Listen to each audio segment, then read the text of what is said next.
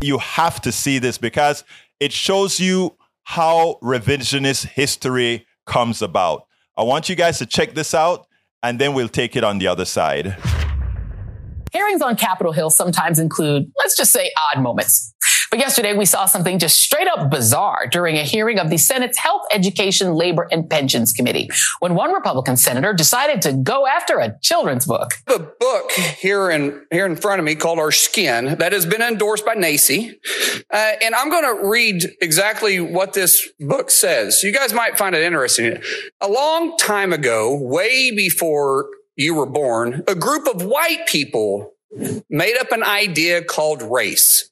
They sorted people by skin color and said that white people were better, smarter, prettier, and they deserved more than everybody else. This would be taught if we socialize our pre-K system. This would be taught. Do you disagree with that findings in the book? 1,000%. How about we teach Jesus loves me? How about this?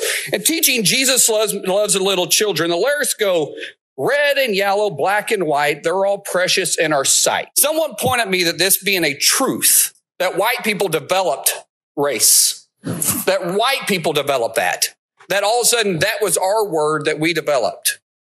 The shouty gentleman demanding to know whether it's better to teach Jesus loves me or a Christian children's song, or Our Skin, a first conversation about race, which is a children's book about race, is Markwayne Mullin, a former cage fighter turned Republican senator from Oklahoma, who I should note claims Cherokee heritage and pointed that out in the hearing. It was kind of a dumb question, though, right? I mean, you wouldn't teach a Jesus song in a public elementary school because, well, it's not Sunday school. It's not church. It's a school. And there are likely kids in that school who aren't Christian, don't know who Jesus is, and don't care. And their parents, who might be Buddhist or Jewish or Muslim or atheist, etc., have a right to not have their kids' teachers preach the Jesus to them. But the other reason why what the senator said is dumb is that the scary book that he waved around is correct on the facts. Allow me to quote the historians from the Smithsonian's National Museum of African American History and Culture right here in the nation's capital. Quote, before the mid-1600s, there is no evidence that the English referred to themselves as being white people. This concept did not occur until 1613, when the English society first encountered and contrasted themselves against the East Indians through their colonial pursuits. Even then, there was not a large body of people who considered themselves white, as we know the term today.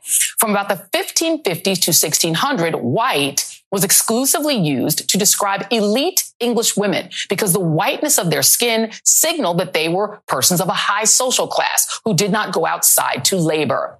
However, the term white did not refer to elite English men because the idea that men did not leave their homes to work could signal that they were lazy, sick, or unproductive.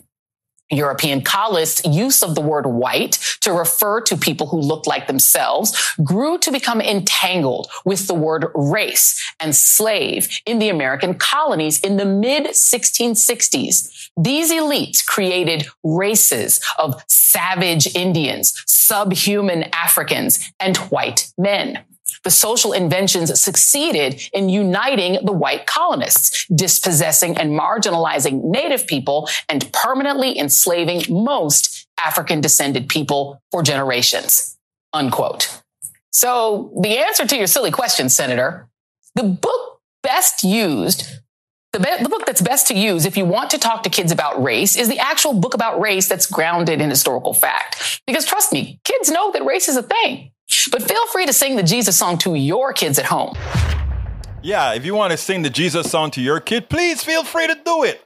But don't try to deny history. You know, the biggest problem is, I think, with those people that don't want to learn, don't want history taught to them, is that they want to take it personally. Look, I don't know what my forefathers, whomever they are, and by the way, just about every black person in America is mixed with a whole lot of stuff, okay? Just as I am. So my forefathers are many, okay? But of course, for those presenting what they call presenting black, I don't know what those forefathers have all done. You don't personalize this stuff. What you do is you learn from what folks have done and you make sure not to repeat the mistakes of your forefathers. That's all one can do. You can't be blamed for what your forefathers have done, but it can be let known that a lot of the privilege you have, a lot of the assets you have was on the backs of others. You can learn that as a reality, and you can accept that as a reality.